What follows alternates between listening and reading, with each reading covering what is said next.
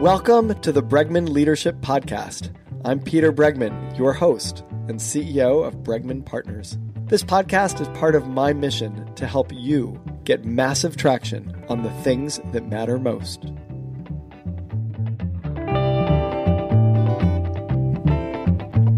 We are fortunate to have with us today Darren Roberts. He is the founding director of the Center for Sports, Leadership, and Innovation at the University of Texas. He spent 7 years as an NFL and college football coach after graduating Harvard Law School. And the book that we're here to talk with him about is Call an Audible. Let my pivot from Harvard Law to NFL coach inspire your transition. And it's a great book full of lessons. And what's going to be very interesting is to see, especially how he moved from Harvard Law to the NFL. How he approached it, the kinds of things that he learned, the kinds of things that can teach us in terms of leading and pivoting in the moment, moving from an idea or a dream to achieving something, either ourselves or through our organizations. So we are lucky enough to have Darren with us. Darren, welcome to the Bregman Leadership Podcast. Hey, Peter, thanks for having me. So Darren, let's start with why you wrote the book in the first place. Yeah, so for me, it was a matter of wanting to tell my own story. So I went from law school to the NFL as a coach, and once I left coaching, I had a lot of people reach out to me and say, "Hey, I'd love to include your story as a chapter in my book," or I'd like to write a long article on you and sort of career pivots. So for me, it was an opportunity to sort of go back to my first love, which is writing, and really delve into the process and the experiences that I went through to go from law school to coaching. So it was a great process for me. It took 8 months, 6 days a week, 3:30 to 5:30 a.m., 2 hours a day. But I made the commitment about a year ago to really buckle down because I had, like a lot of people probably do, so many Google documents and manuscripts, chapters and endings. And so just had to buckle down and do it. And so I'm glad that I've been able to put this out into the world and that people are finding it, a value.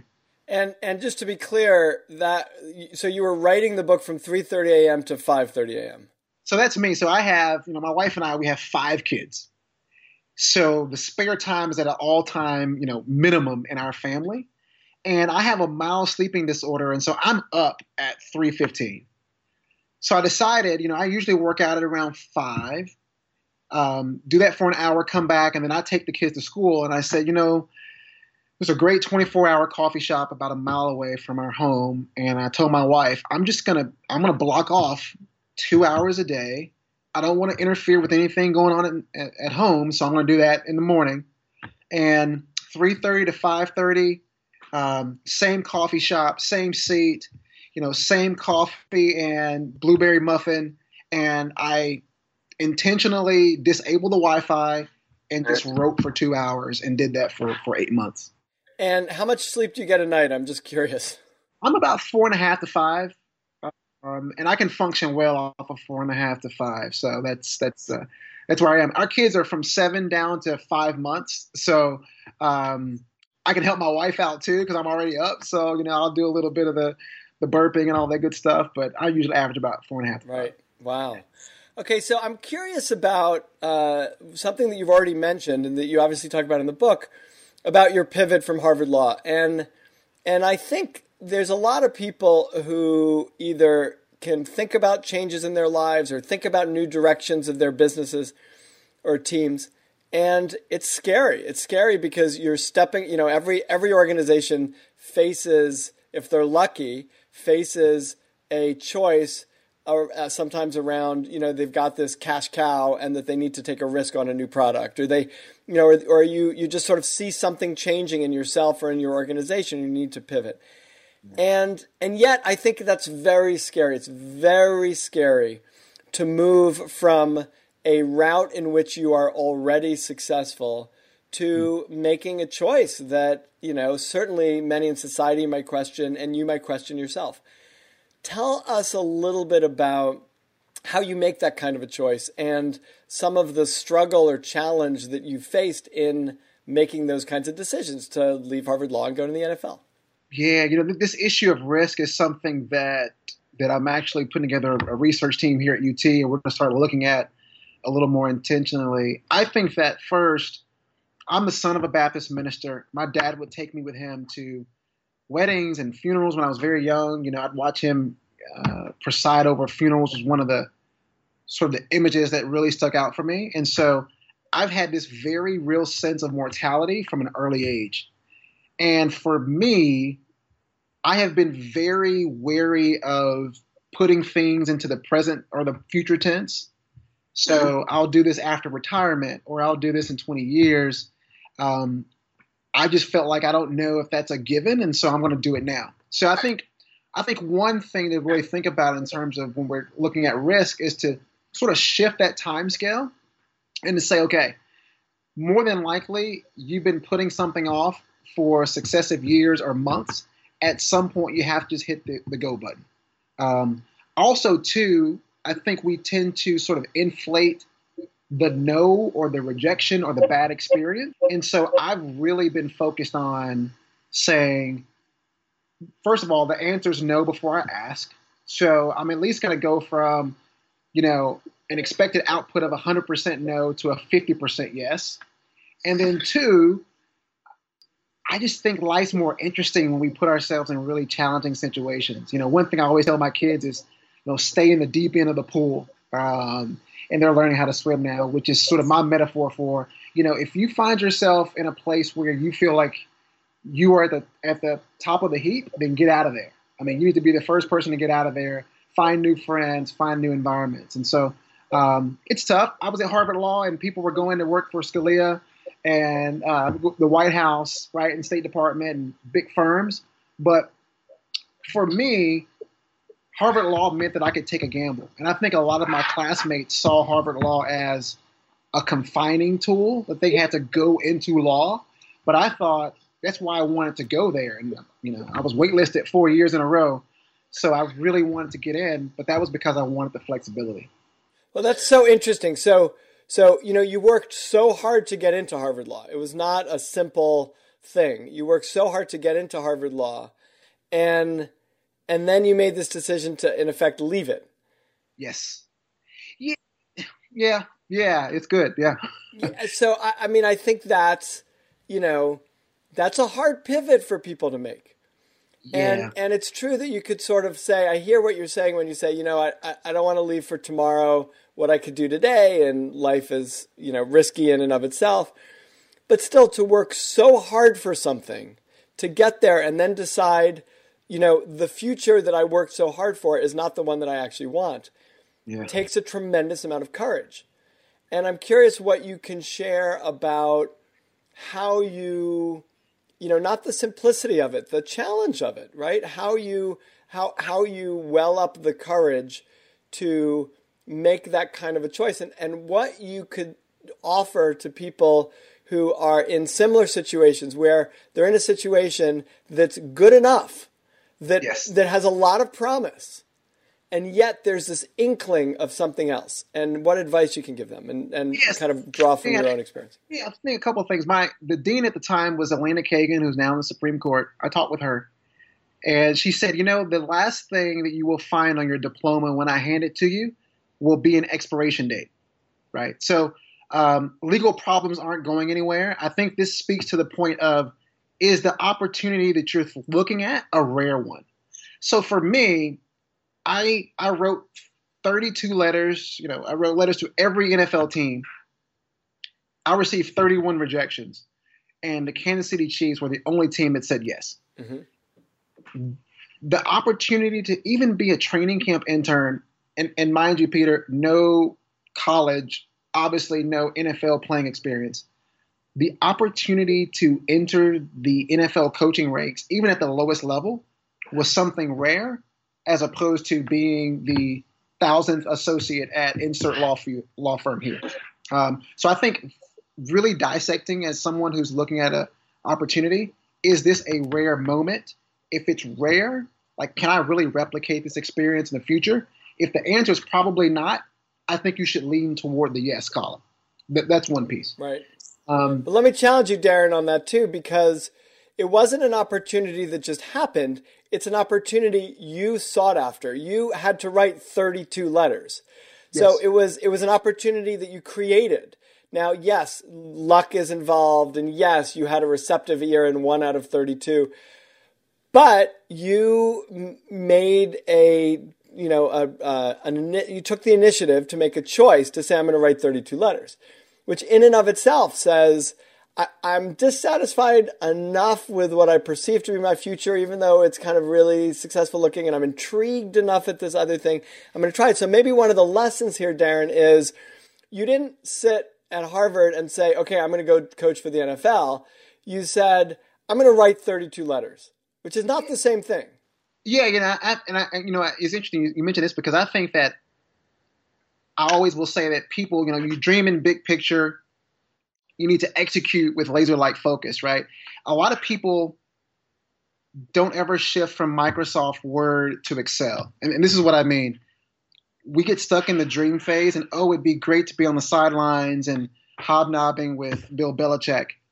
But for me, more importantly, I needed to open up an Excel file, get the mailing address for every NFL team, go to every NFL website, look at the bios of every coach, find some connection, write the cover letter, craft the first sentence to sort of tweak it for the coach, buy the envelopes like that. You have to be very intentional about it and say, I'm sending 6 letters to the AFC West and half of the AFC East on November the 1st. And that's where I think people miss the boat, is that they get stuck in the TV viewing phase and they don't move from Microsoft Word to let's get into Excel and really plan this thing out and be deliberate. And I think that's listen, I coach, I teach 300 students a year at the University of Texas. I'm coaching NFL players who've left the league and they're trying to transition back in. I coach executives at companies. There's always this difficulty in going from this big idea to the implementation phase. And that's where I think I've really tried to focus, most of my effort. And it sounds like one of the important things here too is that you didn't actually commit to coach in the NFL, even if you got 10 responses that said yes, that you committed to write the letters, that there's something, I actually applied to law school and I wasn't sure that I wanted to go to law school. And once I got in, I made the decision I don't want to go to law school. But I wasn't making, when I was applying, I wasn't making a decision to go to law school. I was interested and engaged enough to want to go the next step, but that didn't necessarily commit me to saying I'm going to follow through and go to law school if I get in.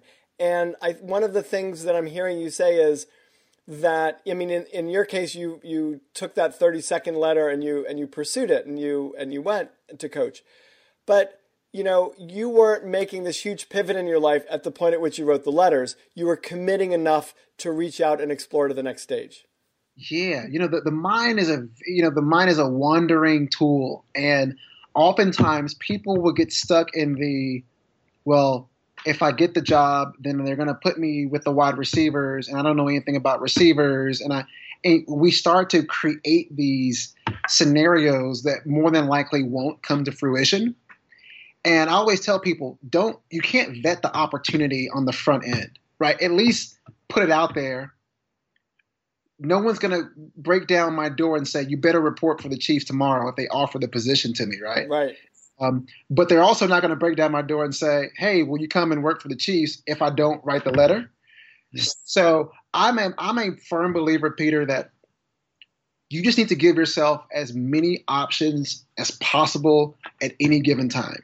Cast a wide net, don't be limiting on the front end. Cast a wide net and then make the best decision based on the opportunities that are available to you. Great. Now I want to shoot a bunch of questions at you, Darren, of things that you mentioned in the book, and I'd love to hear some sort of brief answers around them because I think they'll be interesting to people. One is you mentioned that you have been allergic to any suggestion that a person keep a journal, and yet you started to keep one. What was your briefly? What was your experience about that? Why do you think it was important? A couple of things. One, I think it was for me to have a phone in meetings. it would not have gone over well. So I had to really go back to good old paper and pen.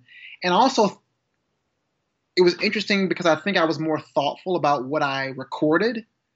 And so I'm a fan now. I mean, that experience changed the way that I look at journaling. I do think it's important for people who want to be more intentional about recording their thoughts. Right. You talk about creating tendency files on your competition, understanding why and when they do what they do. That seems like it could be very, very useful for leaders and organizations. Can you explain more about it? Yeah, I watched NFL games yesterday on Sunday, and coaches, you find in the league that certain coaches, they have tendencies. They'll go for it on fourth down more than other coaches. They're going to kick a field goal more than other coaches. I think aside from the sports context, really looking at who your competitors are, even people in your organization, and saying, okay, can I start to map out how Cindy or Sam will react to a certain set of circumstances? And that helps a leader to really think through, okay, what would my response be if this is what if this is what we see on the other end?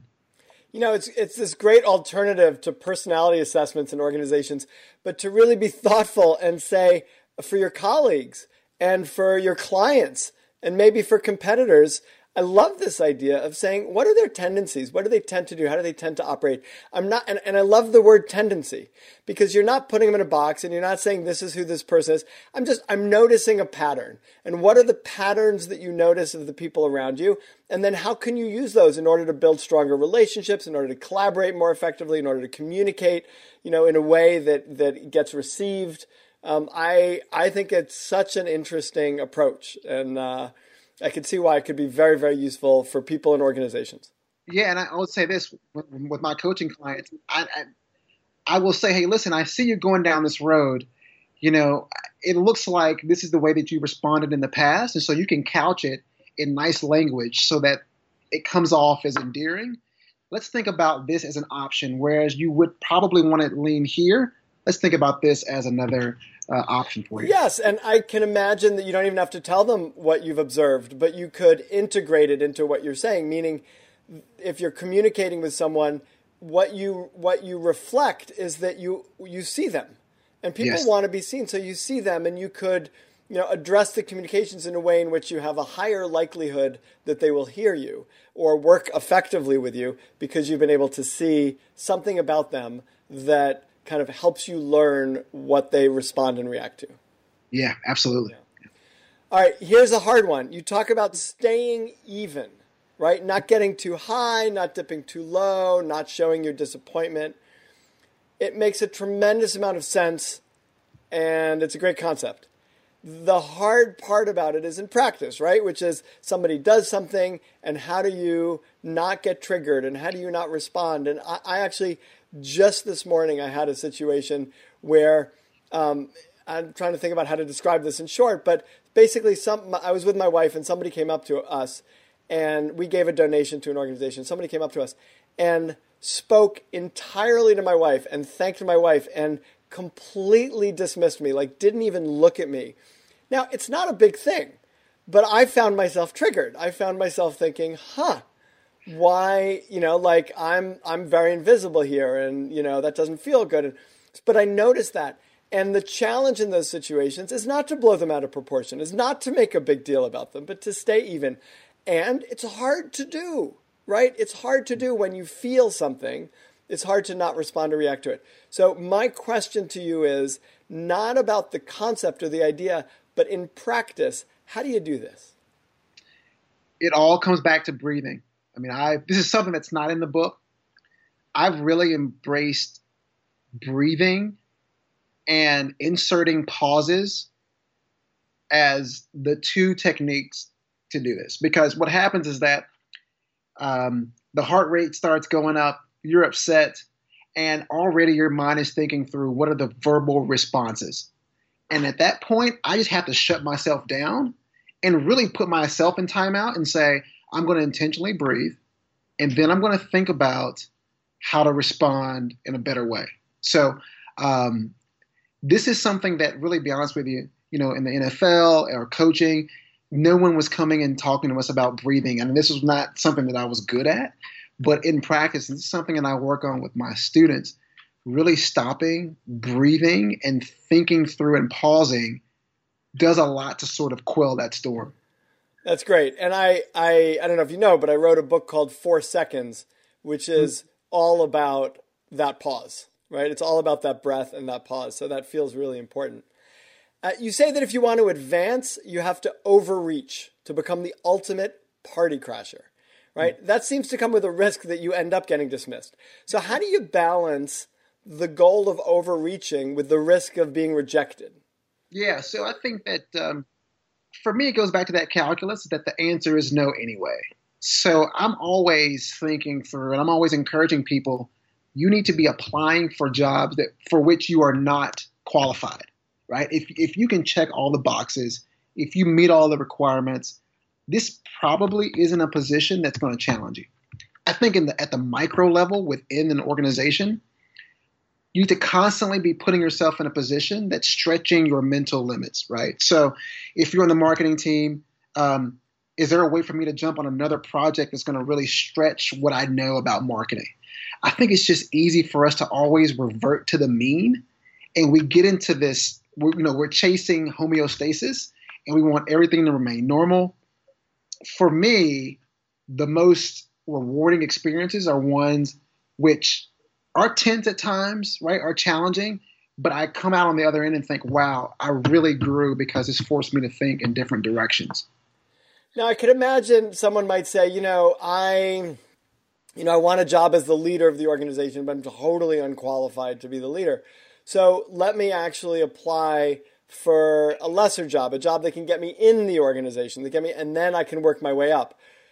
How do you assess the amount of overreach that's appropriate or that makes sense versus completely shooting for the stars and missing every single time? Yeah, so for me, I think it's a matter of, is the industry new or not? So for me, I'm going from law to coaching, no playing experience.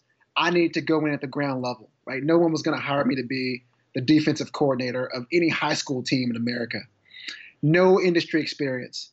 Different though now, if I am looking, I'm in academia, I teach, I run a center for sports leadership and innovation.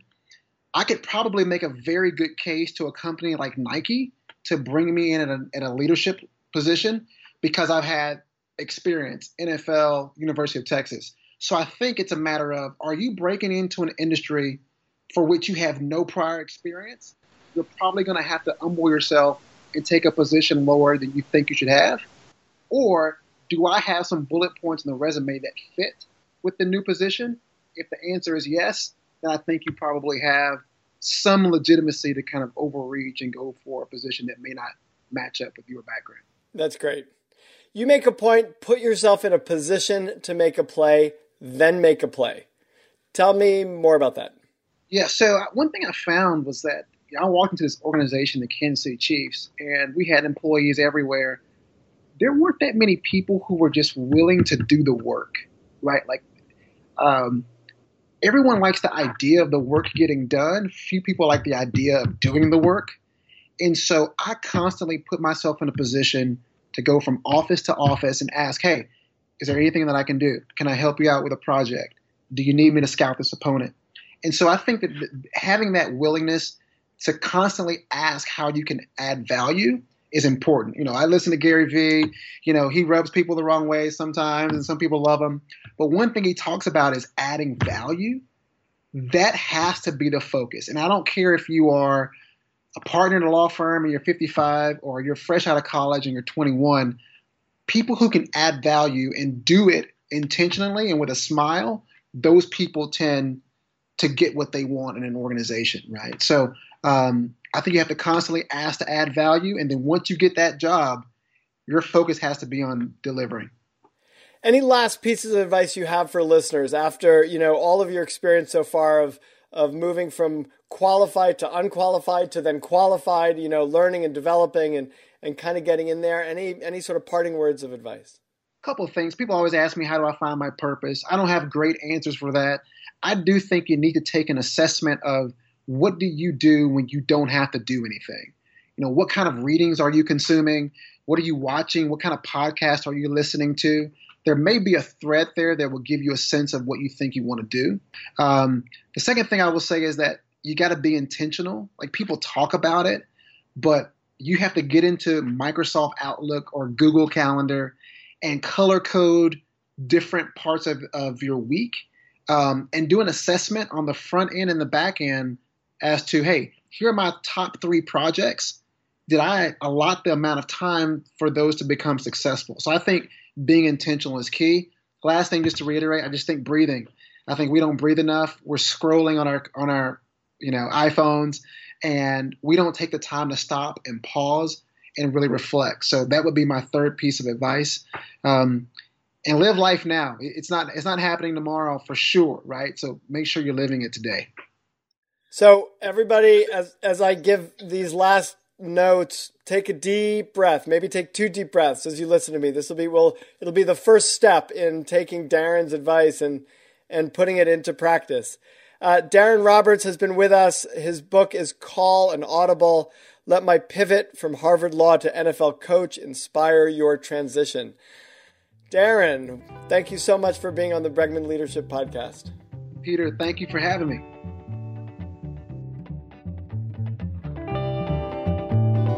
I hope you enjoyed this episode of the Bregman Leadership Podcast. If you did, it would really help us if you subscribe on iTunes and leave a review.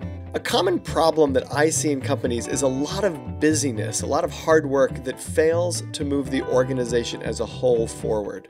That's the problem that we solve with our Big Arrow process. For more information about that, or to access all of my articles, videos, and podcasts, visit peterbregman.com. Thank you, Claire Marshall, for producing this episode, and thank you for listening.